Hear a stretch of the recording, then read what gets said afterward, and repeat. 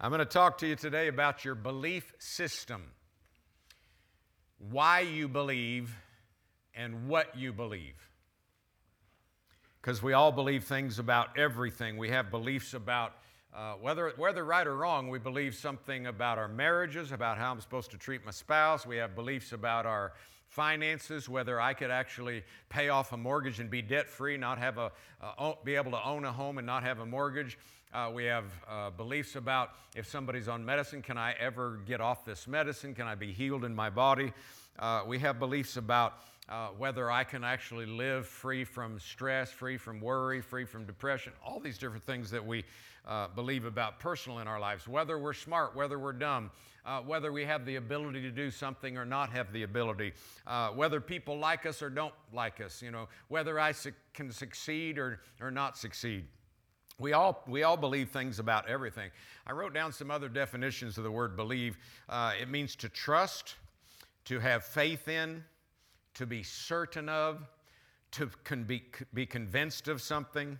It's a persuasion, to have confidence in, to accept something as true, or to rely upon.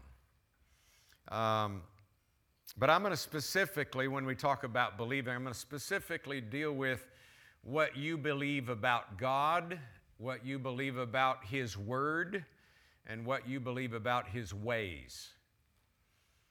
When we incorporated our ministry back in 1984, I started preaching before then, but in 1984, we incorporated Larry Hutt Ministries, and we wrote down a verse of Scripture, Mark chapter 9, verse 23, which says, if you can believe, all things are possible to the one that will believe. In other words, you don't have to believe, but if you go ahead and believe, then things that are impossible for man all of a sudden become possible for you. All things are possible. That word believe there in Mark 9:23 is the Greek word pistou. It means to believe in a person or thing. It comes from the Greek word pistis, which is where we get the word faith through the New Testament. Most of the time that word is translated faith. But I wrote my own definition of faith down, but let me just read Strong's Concordance first of all. Faith in the Strong says this: a persuasion that is a moral conviction of religious truth or the truthfulness of God or a religious teacher, especially reliance upon Christ for salvation. That's what faith is. Now, I came up with my own definition of faith. Faith is it's a belief in God, His Word, and His ways that persuades us to believe, say, and do everything God says, even in the midst of contradictory circumstances. In essence, faith is a belief in God, His Word, and His ways that persuades us to believe and say and do everything God says. In other words, regardless of what things look like. Am I going to believe this when it doesn't look like it's working? And I've been watching Christians, man. I've been traveling now. I've continued traveling when this Wuhan virus came out, and through March and April and May and June, I've continued to travel. Now, I felt like I owned the airlines at first. Hardly anybody else on the planes besides me. But I continued to travel and preach, but I just started seeing Christians operating in fear, and I thought, wait a minute, I thought we're believers. Do we believe what we say we believe when we're in church, or are we just being religious? Do what we believe, does it really work in our lives? Do we have Jesus in us, the hope of glory? Can we lay hands on the sick and see them recover? That's the first thing I did when the whole thing broke out. Is I always run to the Word whenever a problem arises. So I run to the Word, and I went through Matthew, Mark, Luke, and John to see what Jesus did when incurable diseases and contagious diseases came around. He ran into them. He ran into the midst of them. He laid hands on the sick. He wasn't afraid to touch people. I thought, okay, 1 John 2:6 says I'm to walk even as He walked, so I'm going to just take the healing power of God. People said, oh my goodness, you mean you would actually touch somebody with the Wuhan virus? I said, are you kidding me? Of course I would. I'd get them healed.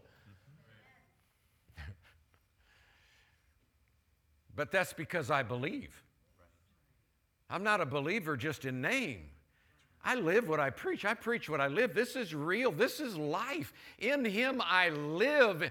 In Him I move. In Him I have my being all the time, 24/7, 365. I don't care if all hell breaks loose. I'm not changing based on what the world dictates. It has to change based on what I dictate, and I say, it is written. I get so excited about that. This is a time for Christians to come alive like we've never come alive. This is just a precursor of what's going to happen in the tribulation before we're snatched out of here, or after we're snatched out of here. Tribulation can't happen until we're snatched out. But this is just a precursor. I mean, it's just lining up everything because people, they're told you got to do this and you got to do that, you got to do this, and oh, you take this mark and here, take this injection, and we'll put a little thing in you. You don't even know it's in you, and then we'll be able to track you, and we'll be able to do this. It's all a setup for one world government and all the stuff. And by the way, what's happening in Israel and the Middle East and everything? Do you guys know Joe Morris? Oh, he was just here. Well, you know what I'm talking about then, man. God is lining things up, man. We are in the last of the last days. You know, whether it's 6 or 8 years from now or whether it's 2, we don't know how quickly it's, but we're in the last minutes of the last days. It is so fun to be alive in this time if you're a believer. I'm talking about a practicing believer, not just one in word only. But if you're a believer, this is a time for us to let our light so shine before the world so that they see our good works and they glorify our Father in heaven. Amen. Come on. Man. What a time. What a time for us. What a time for us to be alive. Thank you, Lord. Praise God. All right, did you find 1 Thessalonians chapter 1? You know, I see I have this list I wrote down. I'm just going to tell you this too because I told the first group. But somebody asked me one time, so why is faith so important? Why do you got to preach on faith all the time?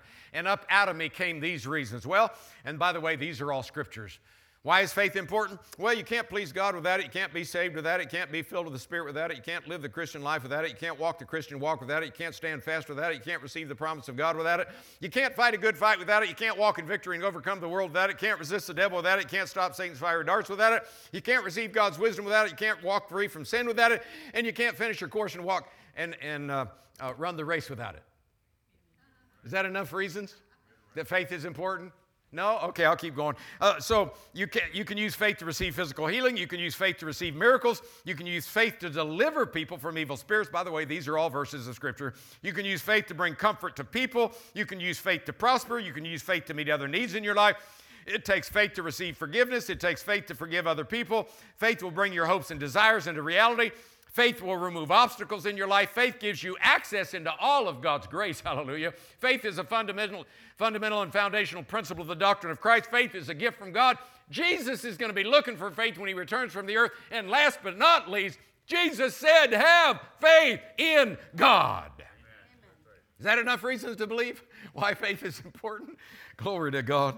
So, 1 Thessalonians chapter 1, if you found 1 Thessalonians chapter 1, verse 1 is a greeting from Paul and Silvanus and Timothy to the church of Thessalonica. Verse 2 and 3, Paul said, men, we're always giving thanks for you, praying for you. Then he mentions 3 things that for your work of faith, labor of love, patience of hope.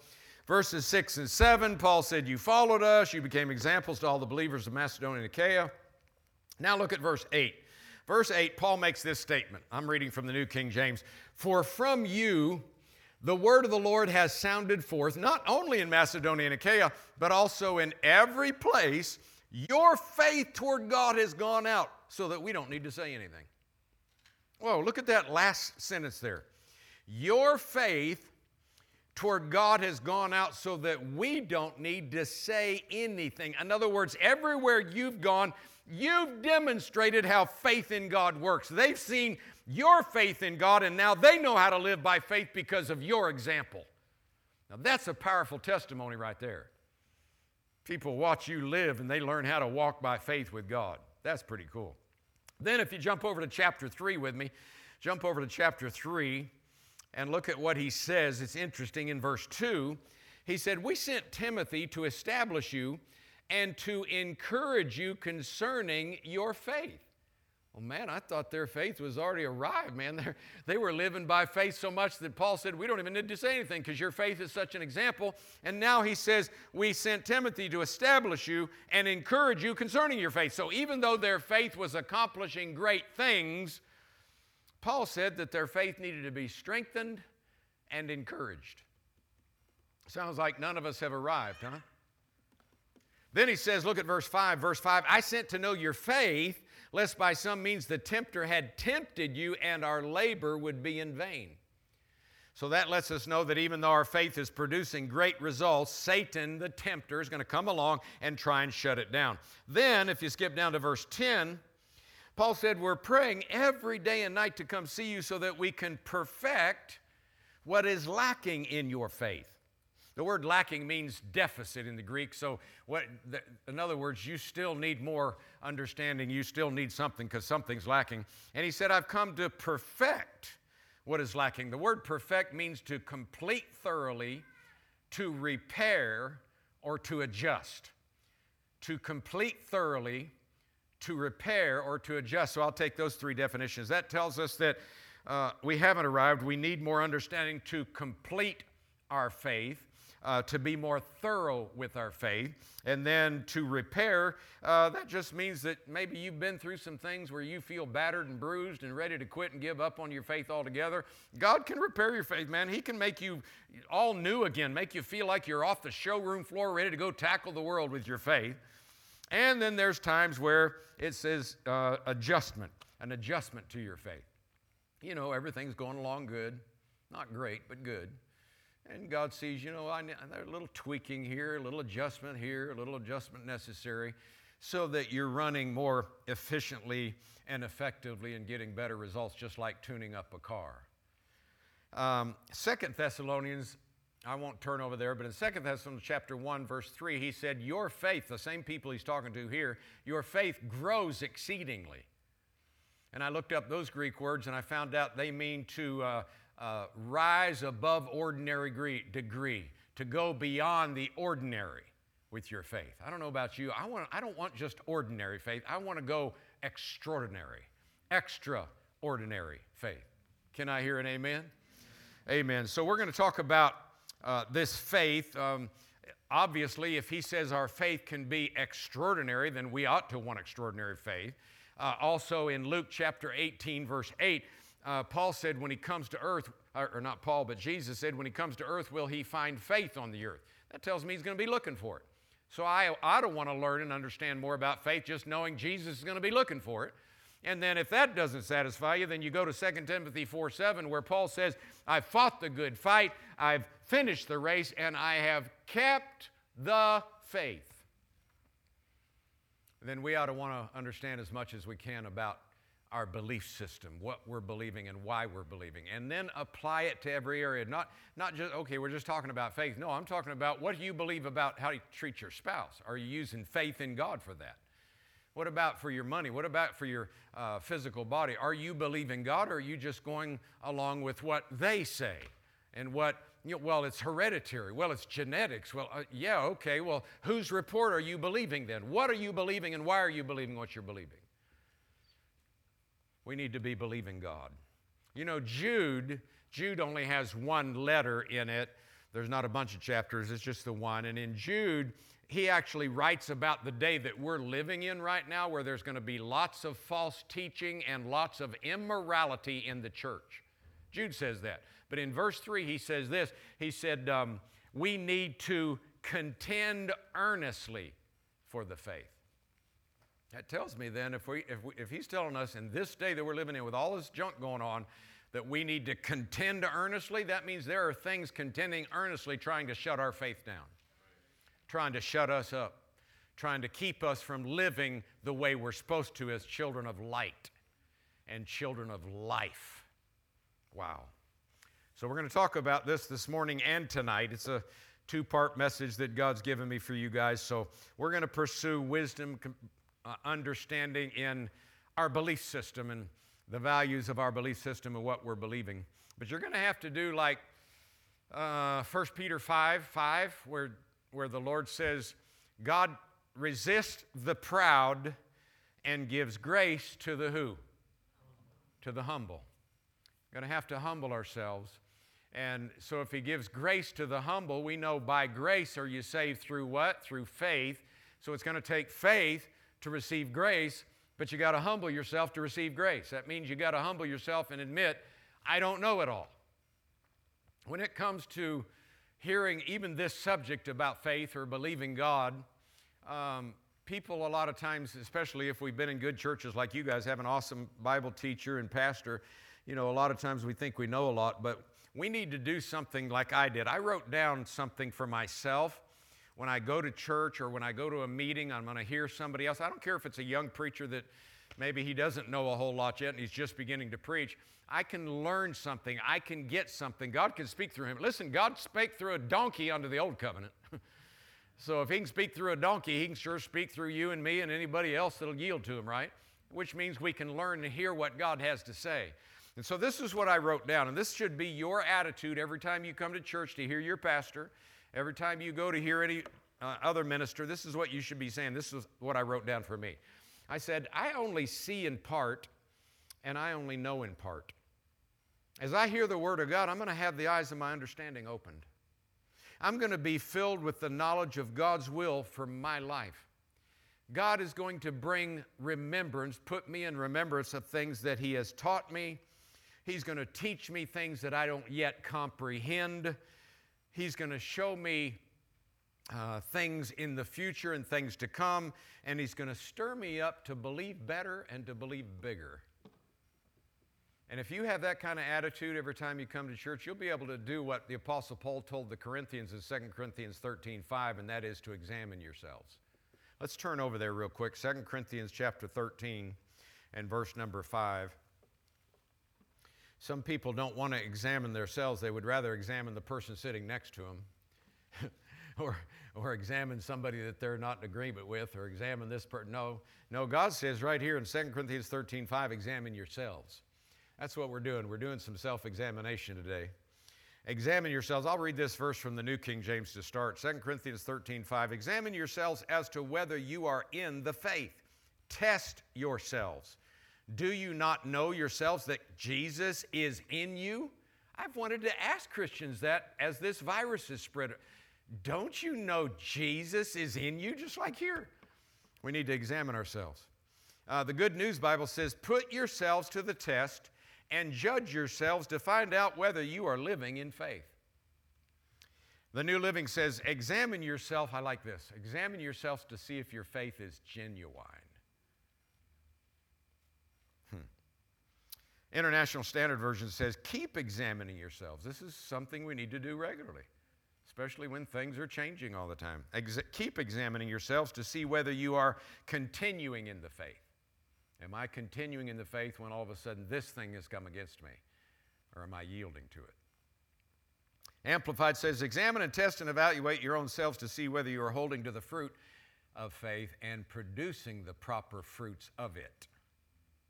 And then the Message says this, I really like this, test yourselves to make sure you are solid in the faith. Don't drift along taking everything for granted. Give yourselves regular checkups. You need firsthand evidence, not mere hearsay that Jesus is in you. Test it out. And if you fail the test, do something about it. Basically, same thing James says, but be ye doers of the word, not just hearers. Isn't that good?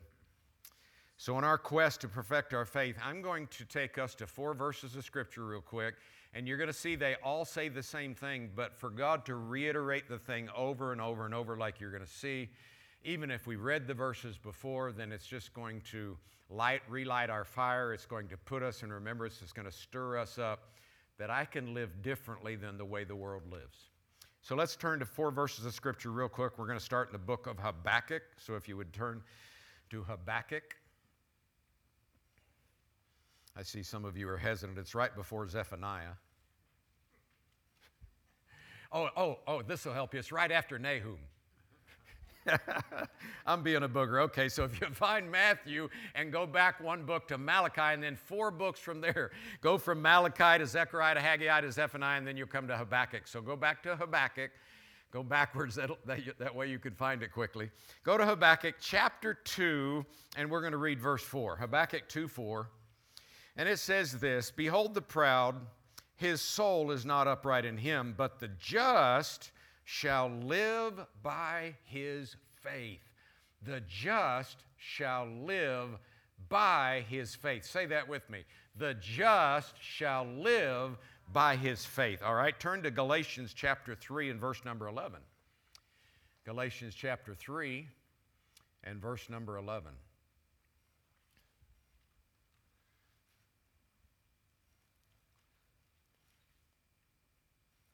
Galatians 3:11 says, "But that no one, right?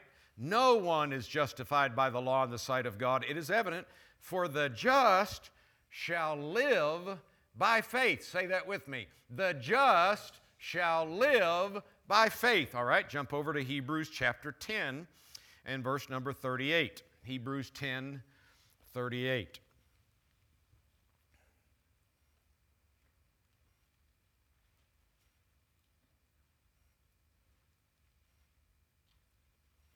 Hebrews 10:38 says, "Now the just shall live by faith, but if anyone draws back," in other words, from living by faith, "my soul will have no pleasure in him." Notice he says, "The just shall live by faith." Say it with me. The just shall live by faith. All right, jump over to Romans chapter 1. Romans chapter 1 in verse number 17. Romans 1:17.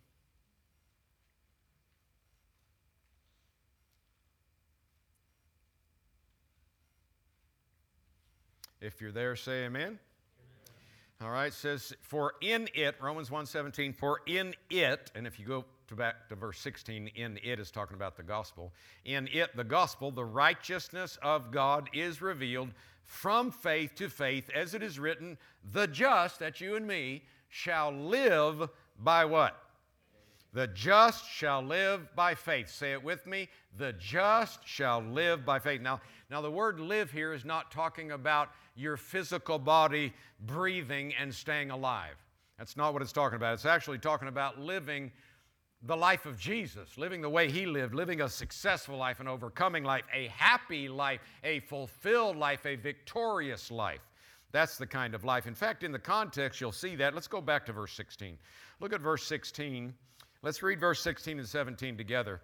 He says, "I'm not ashamed of the gospel of Jesus, for it is the power of God to salvation for everyone who believes, for the Jew, also the Greek. For in it," the gospel, "the righteousness of God is revealed from faith to faith, as it is written, the just shall live by faith." So the gospel of Jesus is the power of God unto what? Salvation.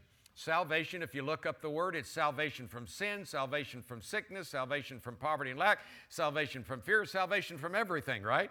So the gospel of Jesus is the power of God unto salvation to everyone who does what? Believes. Aha. Well, if salvation includes every part of our redemption, this verse is telling us that the faith of you and me, the righteous, releases the power of the gospel, causes us to partake of salvation, and then live out the abundant life that Jesus has provided for us to live. Wow.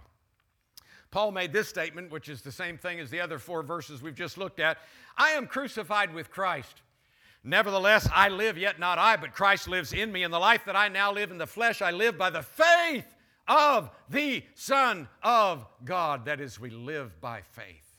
We walk by faith. We breathe by faith. We have our existence by faith. Everything we do is in him, moving, living, having our being. And so we need to be examining ourselves. Am I believing God in every area and at all times, especially when the circumstances turn awry, when things turn upside down in the world? Am I believing God? And am I being the example like the Thessalonians, where people see me walk with God and say, "Man, that's how you walk by faith, huh? Okay, I can do that. Come on."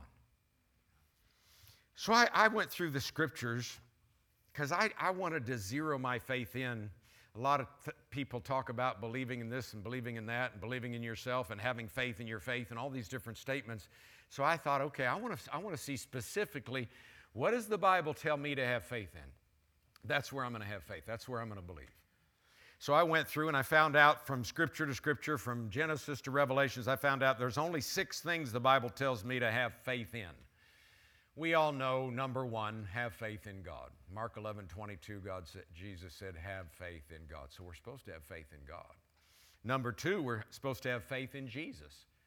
In Galatians 3:26, in Ephesians 1:15, in Colossians 4 other places, Paul said, I heard of your faith in the Lord Jesus.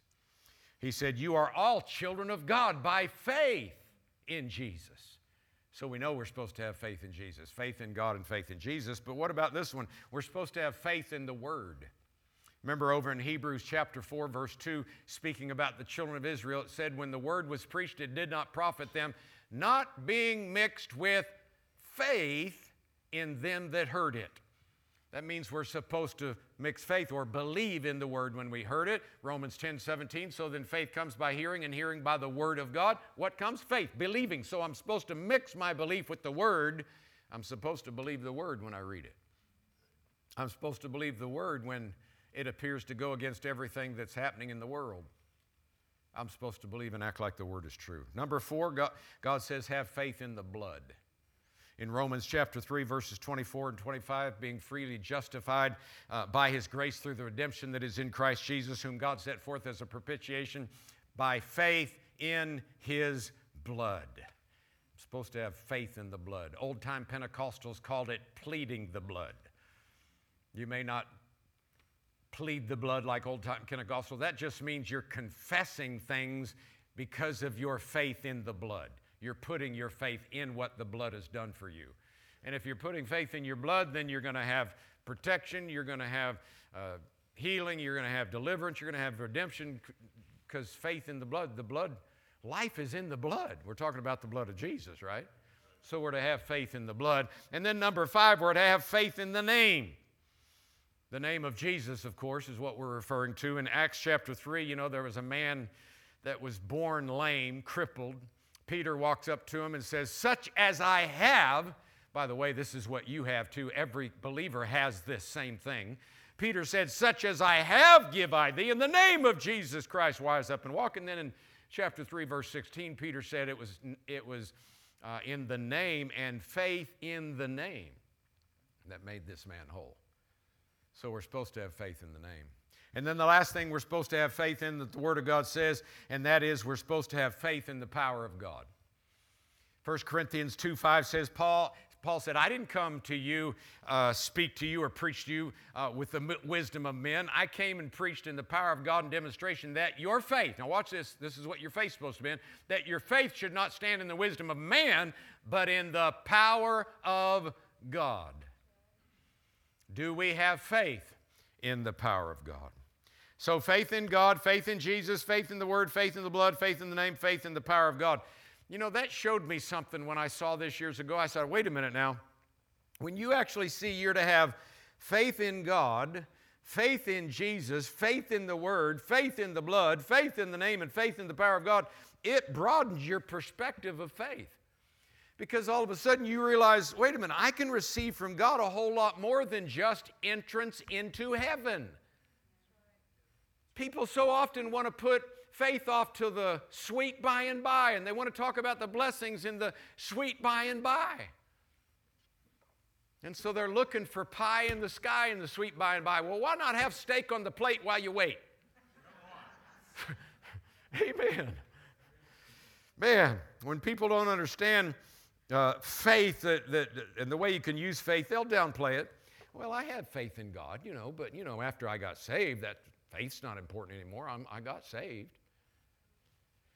And they'll even quote Scripture too. They think they know Scripture when they quote Scripture a lot of times. And, well, faith's not important. After all, the Bible says, now abides faith, hope, and love. The greatest of these is love, so I'm just going to stick with love.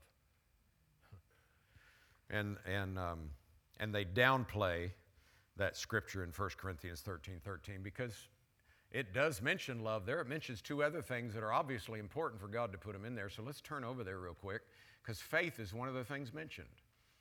Your belief system. Let's look at it. 1 Corinthians chapter 13. And I'm going to kick over a sacred cow. I'm going to kick over this sacred cow, and then when I get done kicking this sacred cow over, I'm going to kick over another sacred cow. The second sacred cow's a bull. He doesn't want to be kicked over, but I'm telling you, when he goes over today, it's going to liberate you. Let me tell you, it's going to really liberate you, so just hang on. But let's kick over this first sacred cow. The greatest of these is love. People have taken that sacred cow and said, yep, that's the greatest, so I'm just going to stick with love. And they downplay faith and they downplay hope. But I want you to look at this verse, 1 Corinthians 13. Now abides, I'm reading the New King James, now abide faith, hope, love, these three. But the greatest of these is love. Now the word abide, if you look up the Greek word, it means to dwell or to be present. So God says there's something dwelling, there's something present with you right now. But the next thing I want you to see in this verse are the two words, these three. Everybody say these three. Notice it doesn't say this one or two of them abide.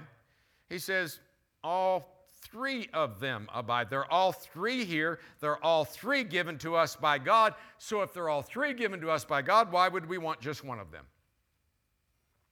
When people say, well, all we need is love, they stay ignorant concerning faith and hope, and then they miss out on God's best. Faith, hope, and love, they each have their place. Love can't take the place of hope. Faith can't take the place of love. Hope can't take the place of faith. Every one of these, in fact, I'll just give you some scriptures. Let's not turn there. Let me just quote a couple of scriptures. Ephesians 2:8, for by grace are you saved through faith. So it sounds like faith is important, right? Luke 22:32, when Jesus prayed for Peter, he didn't pray his faith, that his love would not fail him. He didn't pray that his hope would not. He said, I pray that your faith would not fail you. So there's two verses on faith. It means faith is important. What about hope? Well, Romans 15:13 says, now may the God of hope fill you with all peace in believing. That you may abound in hope by the power of the Holy Spirit. Sounds like hope is important. Hebrews 11:1, faith is the substance of things hoped for, the evidence of things not seen. So if hope is so important that it gives substance to what you're believing, then it's real important. What about love? So that's faith, that's hope. What about love? Well, 1 John 4:8, 1 John 4:16, God is love. What about Galatians 5:6, faith works by love? Sounds like love is important. We have all three of these, and all these scriptures that talk about faith, talk about hope, and talk about love. Let me show you two more scriptures. I'll have you turn to these. 1 Thessalonians chapter 5. 1 Thessalonians 5:8. And let's read where it talks about all three of these in context. Faith, hope, and love. 1 Thessalonians chapter 5, verse 8.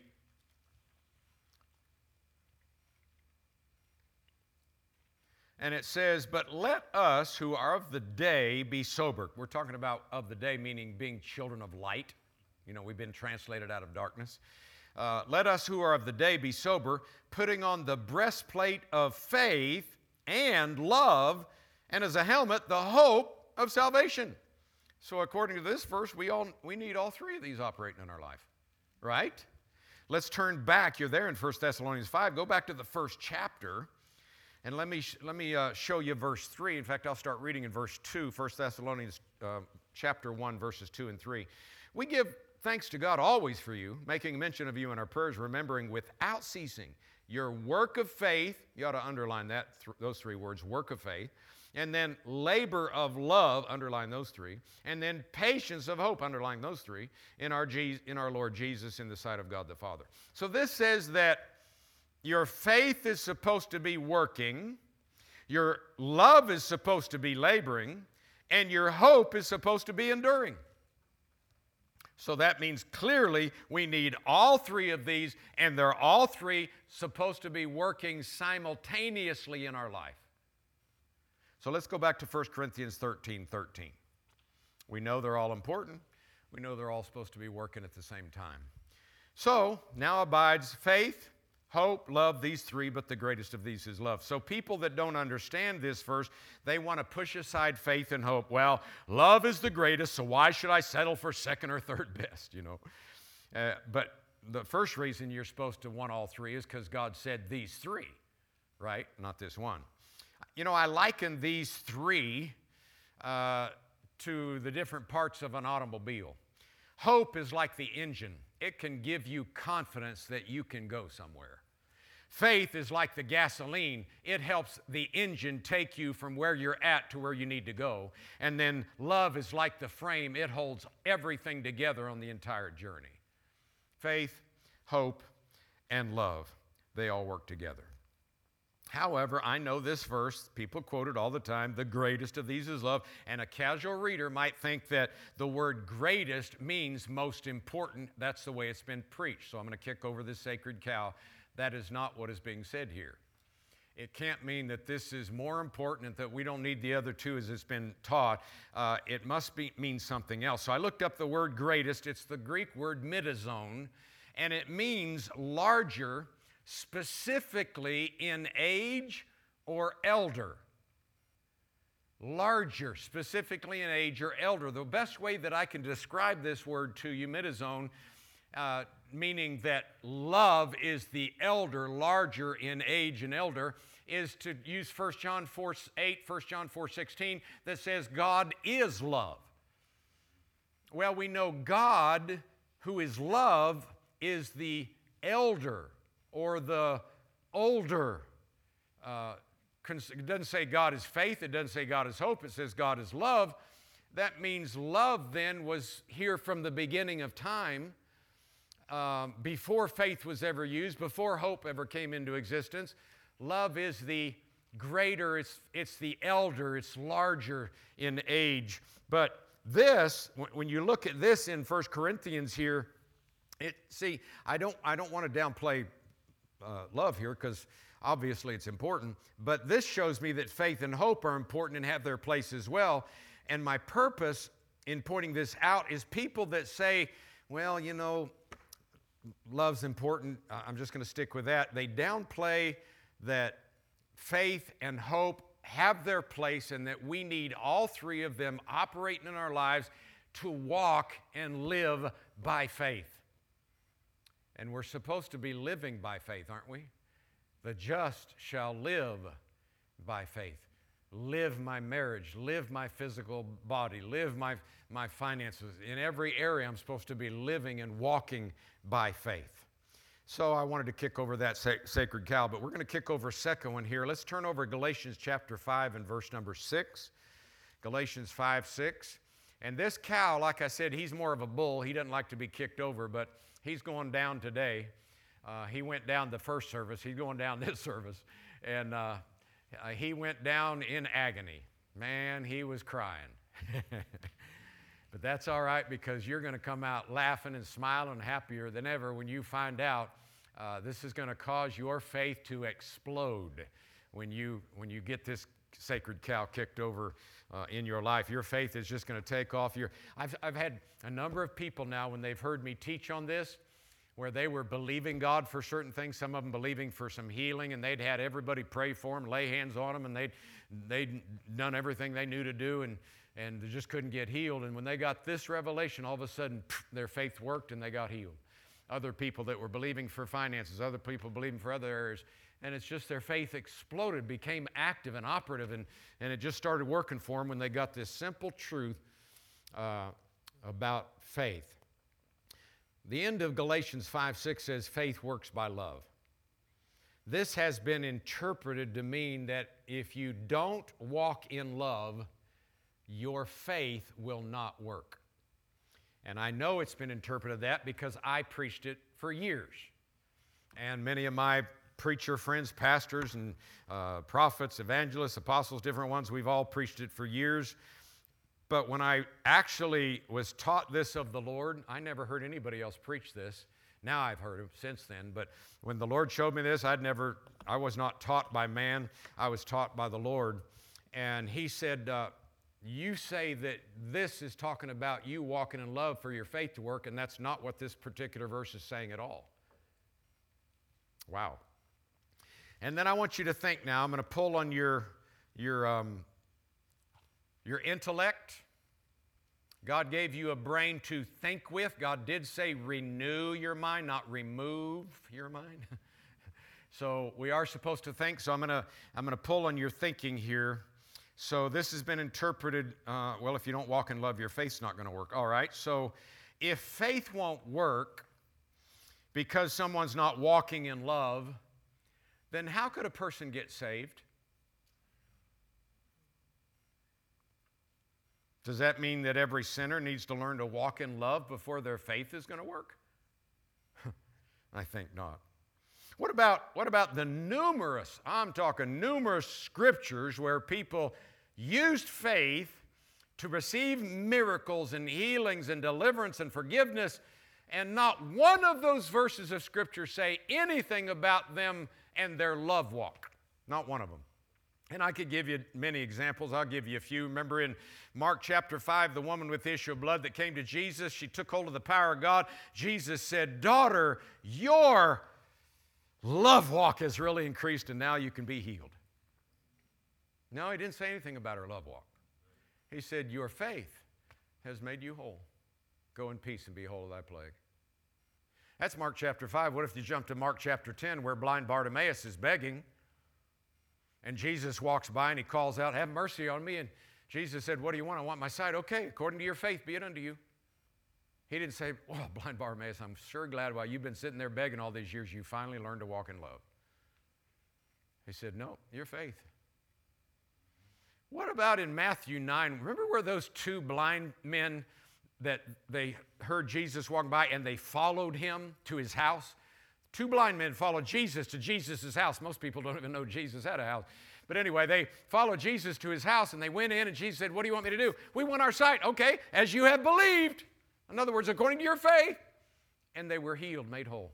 Didn't say anything about learning to walk in love before they were healed. Okay, so all three of those examples in Mark 5, Mark 10, Matthew 9 that I just quoted, those are all part of the children of Israel. They're all Israelites. They're part of the family of God. So you could say, okay, well, that's why they got it. But what about, let's talk about a couple of sinners. Let's talk about in Matthew 15, also the same story in Mark 7, where the Syrophoenician woman, the Greek woman, the Canaan woman, whichever gospel you read, they say different things. So this woman, who's a rank sinner, not born again. In fact, she's out of the commonwealth of Israel with no hope, no God in the world without Christ. And yet she takes hold with her faith, the power of God, so much so that Jesus says, "Woman, great is your faith."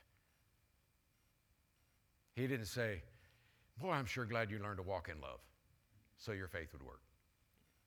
And then what about one more? Let me use another sinner. What about in Matthew, the 8th chapter, the centurion? Let me tell you, he did not walk in love. He walked in hate toward Christians. This centurion. So he comes to Jesus, and he obviously, by the way, if you've ever studied centurion, they were well off financially, which means he had all the resources necessary to get his servant healed. He probably tried all the physicians, the doctors, the medications, everything. He tried all of that already, and the Bible said his servant was lying at home, paralyzed and grievously tormented. That means in body and in mind. Not just tormented and paralyzed, and the part that wasn't paralyzed in pain, but also emotional stress and pain. And so he's a mess. And this man comes and said, "Okay, I've tried everything else, Jesus. I'm not trying anything else. Not, all I want now is your word, and I'm not listening to the doctors anymore. I'm not listening to the world anymore. I'm just zeroing in on your word, and your word is it. Whatever you say, that's it." Because, and he explained his faith, because I understand authority. If I submit to your authority like my servants submit to mine, when they submit to my authority, whatever I say comes to pass. I'm submitting to your authority, whatever you say comes to pass. Jesus said, "Whoa! I have not found this great of faith in my whole nation. In all my people, nobody's operating in this great of faith." So here's two sinners that operated in faith without understanding anything about love. Turn back to 1 Corinthians 13. I'm not going to go back to the same verse this time. We're going to read a couple other verses. Let me show you something.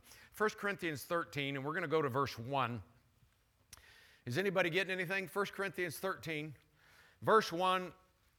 he says this. Well, I'm waiting. I see a couple of you turning, so I'll wait real quick. Wait real quick. How do you wait real quick? I don't know, but it sounds good. I guess I'll wait while you're being real quick or something. Anyway, verse 1, 1 Corinthians 13:1. Though I speak with the tongues of men and of angels. So tongues of men would be English, Spanish, French, whatever tongue you're speaking. Tongues of angels would be a heavenly tongue, so one that you wouldn't understand in the English language. So he says, though I speak with the tongues of men or the tongues of heaven, but have not love, I'm become a sounding brass or a clanking cymbal. Verse 2. And though I have the gift of prophecy, understand all mysteries and all knowledge, and though I have all faith so that I can remove mountains, but have not love, it amounts to nothing. Verse 3. And though I bestow all my goods to feed the poor, and though I give my body to be burned, but have not love, it profits me nothing. So I'm going to ask you a question. Let's go back to verse 1. This is not a trick question. You just answer according to the verse, all right? Can I or you or anybody speak with a known tongue, the tongues of men, or an unknown tongue, a heavenly tongue? Could you do that and not do it in love? I see everybody shaking their head. Well, yeah, I can talk in English, or I can talk in tongues and not walk in love. Well, okay, yeah, I just want you to see that is true. It's a true statement in verse 1 that you could actually speak in your known language or a heavenly language, but still not be exercising love. All right, let's look at verse 3 and see if verse 3 is true. And though I bestow all my goods to feed the poor, and though I give my body to be burned, but have not love, it profits me nothing. Not the zilcho zero. No, not going to profit me anything. But I did it. In other words, my question for verse 3, could you give all your goods away to the poor, and could you even have your body to be burned, but not do it in love? Absolutely. All of us agree with that. So verse 1 is true, and verse 3 is true. I guess that would mean the verse in between would be true. The verse in between says, though I have faith that I can remove mountains. That is just as true as verse 1 and just as true as verse 3. You've got to be able to use faith to be able to remove mountains, even though you may not be what people call walking in love. Now, you may not get the credit for it because you're not walking in love, but I wanted you to see, just as true as verse 1, just as true as verse 3, you can remove a mountain with faith and not be walking in love. Now let's go back and kick this bull over. Go back to Galatians 5. Galatians chapter 5. Galatians 5, verse 6.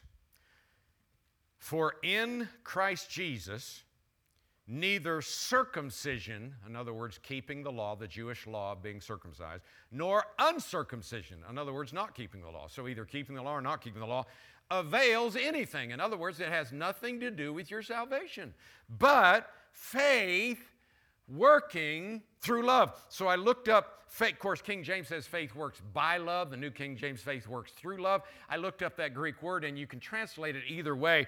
It actually denotes the channel of an act. So through is even better than using the word by, just for understanding purposes. So faith has the channel through which faith works is love. Faith works through the channel. Now, the word works here is the Greek word energeis, which means it becomes active or becomes operative. So faith is activated or faith is operative through love. But now my question is that faith active and operative through you walking in love, or is that faith active and operative through God's love to you? In other words, is faith operative because you love, or is it faith operative because God loves? I heard of you say God's love. That's right. A person's faith can work and a person can be saved not because they've learned how to walk in love, not even because they understand the breadth and length and depth and height of God's love. Listen, the Scripture says we love Him because He what?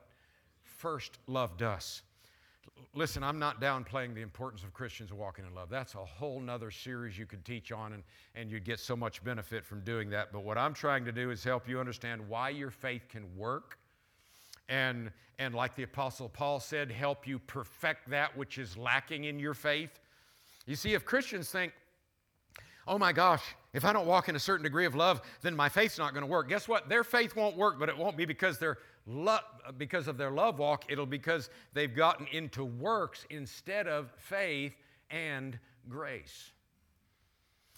You know, there was this minister I shared with the first service. There was this minister, acquaintance of ours. I wasn't a close friend, but I knew him. I had done some meetings with him, and he traveled the world. He was an evangelist, had great miracles and stuff happen under his ministry, but he got attacked with cancer, and he thought it was his love walk. The devil convinced him.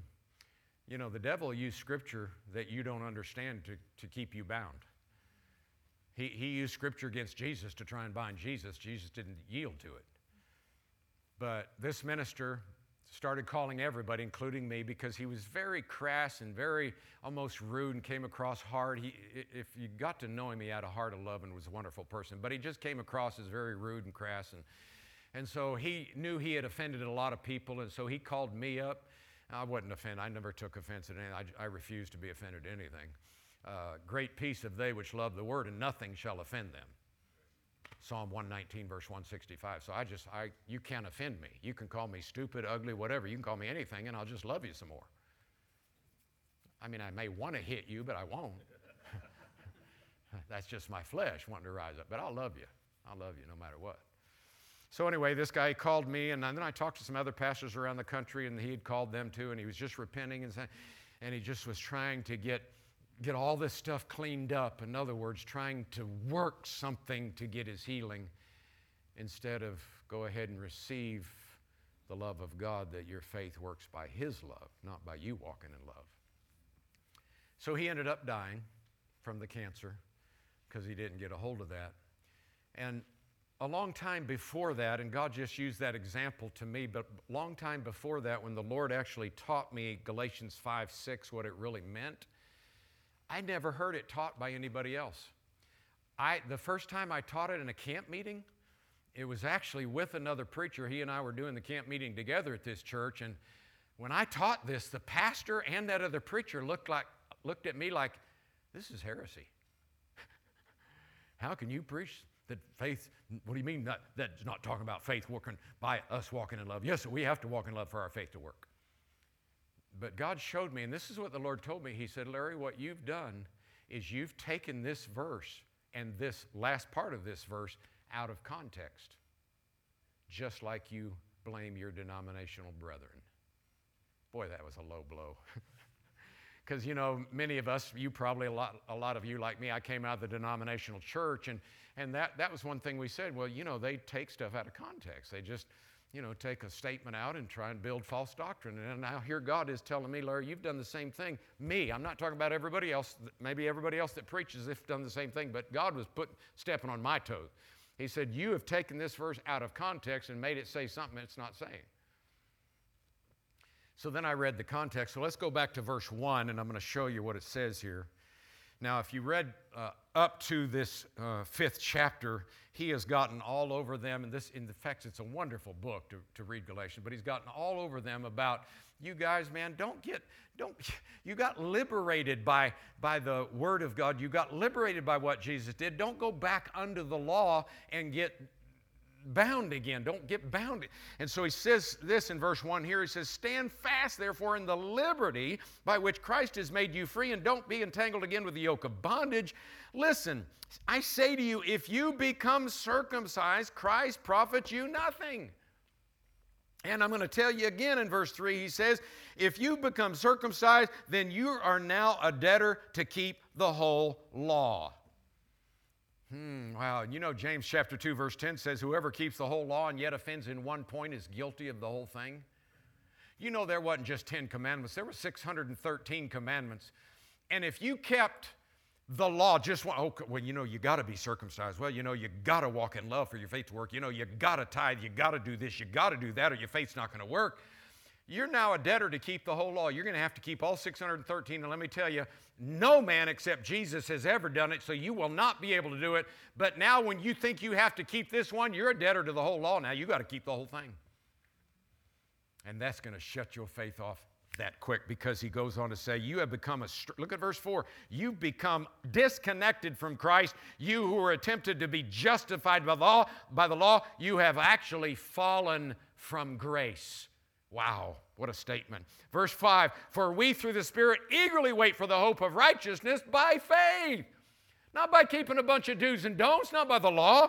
He says this, for in Christ Jesus, neither circumcision, keeping the law, nor uncircumcision, not keeping the law, avails anything, amounts to anything. Why? Faith works through love. So you can see in context that in Christ, faith has its energy or becomes active because of God's love, not because of us keeping the law, which would then explain why people can get saved, people can get healed, people can get a miracle from God by putting their faith in God, even though they may know nothing about walking in love.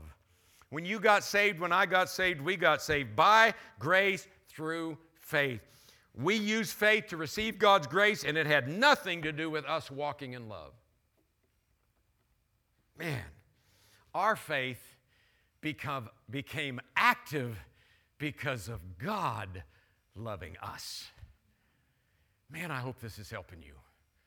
Because when people get a hold of this, no longer I gotta make sure, I gotta study more because this is my faith. I gotta pray more. I gotta do that. I gotta quit doing that.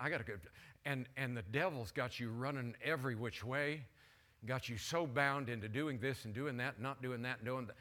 And then you're wondering why your faith's not working, because now you're a debtor to the whole law. You've fallen from grace, and by grace are you saved through faith. And look up the word saved. It's the Greek word sozo, saved, delivered, preserved, healed, made whole. It's all part of salvation in every area of your life by grace through faith. And grace is based on what Jesus has already done for you. God so loved the world, He gave Jesus. You got saved by grace from sin. That's how you get saved from sickness, by faith. By faith, by grace are you saved from sin through faith. By grace are you saved from sickness through faith. By grace are you saved from financial problems through faith. It's all by grace through faith, and grace all points to what God has done for you. What Jesus did for you at the cross has nothing to do with you except that God loves you. And so when he gets to here and he says, your faith will work because God loves you, takes all the restraints off. I'm no longer bound by anything that will stop my faith from working. My faith, which was first of all a gift from God, so God gave me the faith, and then He gave me His love by which it becomes active and operative. Wow. Talk about freedom.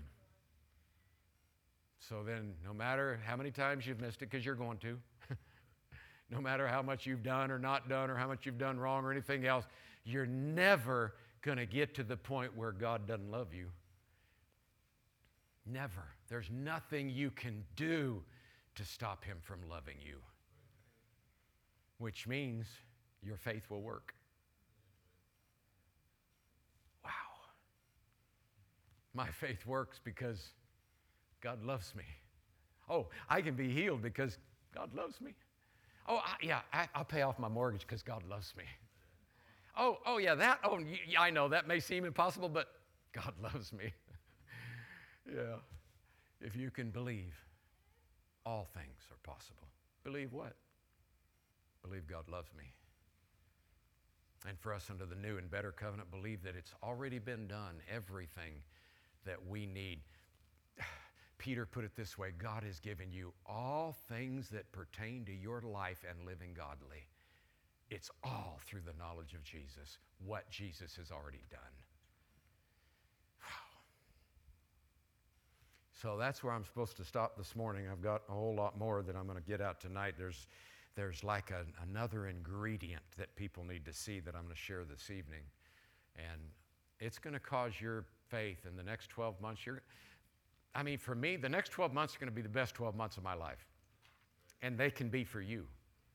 You make that decision. Bless God, the next 12 months can be my best 12.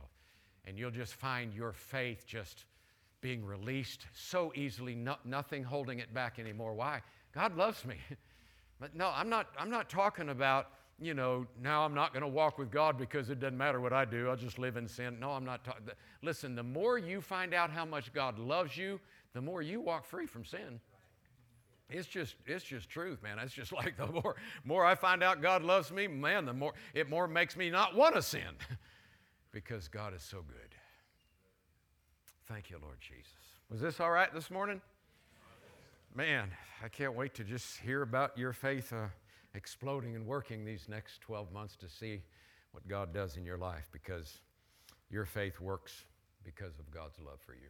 You know, when we put out that Love Scriptures, our newest scripture recording, when we put that out, I was actually in the studio. No, I take it back. It was before I went in the studio, when I was actually writing down all the verses that I was going to be quoting in the studio.